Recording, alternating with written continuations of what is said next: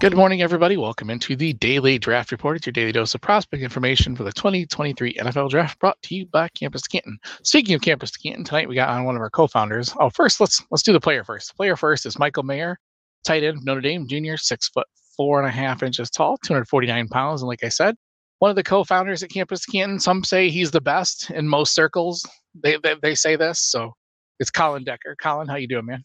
I'm good. What an intro. I mean, I know that I'm one of, if not the best, but it's nice to actually get that recognition. When you're not the loudest, sometimes you get overlooked a little bit. Or posting funny videos of punching other members of founders. Yeah. Yeah. So Exactly. you're definitely one of the behind the scenes quieter ones, that's for sure. Yeah. I hang out behind the scenes. I don't need all this flash and recognition that some other founders might need, but I'm happy to be on, man. I No. love coming on this, and I think last year I talked to tight ends, so I've got to talk tight ends here again. I'm becoming the Chris Moxley of tight ends. I have no idea who you're talking about needing more recognition. No idea who you could be talking about. Player profile for Michael Mayer. He was a 5-star, 32nd overall prospect in the class of 2020. Played Covington Catholic High School at Independence, Kentucky, where he was named Gatorade Player of the Year as a senior. He's a freshman All-American his first season, 42 catches, 450 and 2. Had 71 catches for 840 yards, 7 touchdowns as a sophomore. Then followed it up his junior season with 57 catches, 809 yards, 9 touchdowns, where he was named first team AP All-American and finalist for the John Mackey Award. Had an okay combine, ran a 4.7 40-yard dash, which most people don't like, but I think it was pretty much expected. That's definitely not his game. Vertical jump, 32.5. Broad jump, 9 foot 10 inches. So that's the profile. So let's look at the tape. So what do you see, Colin? What skills do you think will make him successful in the NFL? Yeah, so I think the first thing that stands out with Mayer is his hands. I mean, this dude is just a vacuum. He does not drop passes. He's got great hands. He hangs on through contact, hangs on over the middle. Just strong concentration all around in terms of receiving work. So fantastic hands, but just beyond that as well, he's got good nuance as a route runner.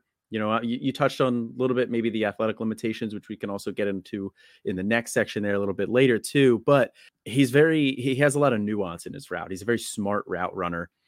He has also good body control too, which you see within the route. And you also see, when he's trying to make a catch along the sidelines or, over the middle or wherever it ends up being. So good body control too. And then his ball skills as well. Good jump ball receiver. He'll be a guy who, he's not going to be the best red zone weapon. He's not, a monster like Darnell Washington, but he'll be a reliable option for you in the red zone as well. So he is, I think, the best overall receiving tight end in this class. Now, I know some of the other ones have, like Dalton Kincaid is a very good receiving tight end as well. Luke Musgrave, good receiving tight end as well. But I think overall profile-wise, Michael Mayer is the best receiving tight end here. And it shows up on tape and in the stat sheet. I mean, this dude led Notre Dame in receiving pretty much back-to-back years. I mean, he did this past year. I think he led him in at least 2 of the 3 major categories as a sophomore as well. Had a very nice freshman season too. So right off the jump, this dude came in and made a difference. But then on top of his receiving as well, he's a solid blocker. He's a good blocker. He's not, out there pancaking people, but he's very technically sound. I saw him make a nice jump in that from his sophomore to his junior season. And I think he's going to be a guy who can play inline pro ready right away. Right. I think if you look up like what you want in a tight end exactly, I mean, it's Mayer almost to a T. Like the fact he said he's very natural as a receiver. He definitely is a mismatch over the middle just because of the variety of routes he can run, and he catches everything. And then the fact that he's improved as a blocker makes him he's never going to get off the field. He's a guy I think that we'll see, the field from day one and just be a solid NFL starter for many years. It's funny you mentioned the leading the receiving. He probably led him as a freshman too, with only 47. He was up there. He was up there. Notre Dame not exactly known for their proficient pass catchers. So yeah, just a lot to love about his game. And so, like, what do we not like? Like we glanced on it a little bit, the athletic limitations. So what else is there you see you can hold him back a little bit? Honestly, I think the only thing that really would hold him back is his athletic abilities. His RAS score, a relative athletic score by Ken Lee Platt. For anybody who might not be familiar with that, it kind of looks at all of the aspects of the combine and an athletic profile and spits out one raw score. So when I looked at that immediately after the combine, there's some unofficial results still at that point. It was over the threshold that you're looking for, which is like an 8, which that's like a great score. Since then, it has dropped slightly under that. It's a 7.58 now. And I think that kind of is where I would expect it to be. That kind of hovers right around that, like, Zach Ertz, Austin Hooper, Hunter Henry, like right in that range where they're a good athlete. They're not a great athlete. And a lot of times the elite tight ends are great athletes. The Gronks, the Travis Kelce's, the George Kittles, the Tony Gonzalez's. So, his athletic limitations are probably going to hold him back from ever hitting that ceiling. But I think his athletic profile is good enough that he'll be a solid, reliable option there. But outside of his athletic limitations, he doesn't have a lot of weaknesses in his game. Like I said, he can play in line, very good receiver. Probably needs to add a little bit of strength and improve his blocking technique a little bit, but I think that'll come in the NFL as well.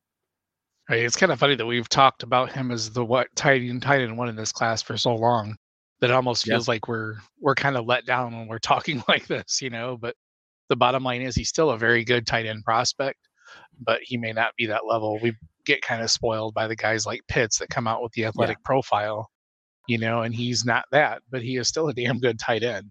He still could be. I mean, it wouldn't be hard to be a tight end one in the NFL these days. I mean, you catch 50 balls for 800 yards for a tight end one, So, Yeah. Yeah. The and that's position's a wasteland nowadays. yeah, that's well within reach of what he can do. As far as draft spot, I mean, he's probably a late first round guy. The Bengals are a very trendy pick for him. I see him going in mock drafts recently to the Packers, Washington at 16 too. But there's a lot to the Bengals. So what do you think is the best fit for him? Do you like the Bengals? Is there another team you like a lot, or? I mean, I think from a pure NFL perspective, the Bengals would be a good landing spot. They are in need of a tight end. They have a lot of other pieces along, receiving pieces that they can use where they can afford to keep Mayer in line as a blocker and then have him be like, a safety valve at times. So from an NFL perspective, I do think that's a great fit. From a selfish fantasy perspective, I would want to see him go to an offense where he'll have an opportunity to play more of a role in the passing game. I think one of the places that stands out to me is Seattle. I think Seattle has DK. They have Tyler Lockett, but they don't have a third option in that passing attack. So I think Michael Mayer can be that third option in that passing attack. And he also brings an element as a blocker, which I think that Seattle is going to value given their, tough run first kind of a nature. I also think similarly, I could see a Detroit being a good landing spot for similar reasons as well. They have solid other receiving options, but he can provide another piece on top of that. He could be their number 3 in that passing attack and provide some blocking. So I think Detroit and Seattle would be my 2 preferred landing spots from a fantasy perspective. Yeah, I like that. And I do like Green Bay too, but I just don't Yes. like him at 15. Right. I think that's too rich for a player of Mayer's caliber.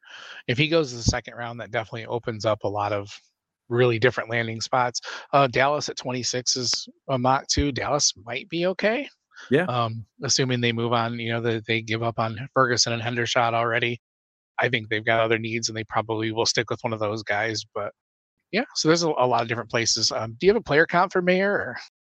I don't have like a specific 1-for-1 comp. I'm not great at comparisons, but I think he really is in that mold of a couple guys that I mentioned before. That Zach Ertz, Austin Hooper, Hunter Henry, throw Jason Witten in there too. I was gonna say Jason Witten is through the draft Yeah. network comped him. I like that. Okay. Yeah, I think that fits. Like he's a very solid, technically sound player who is going to be a nice safety blanket. He's not going to pick up a ton of yards after the catch because that's not his game.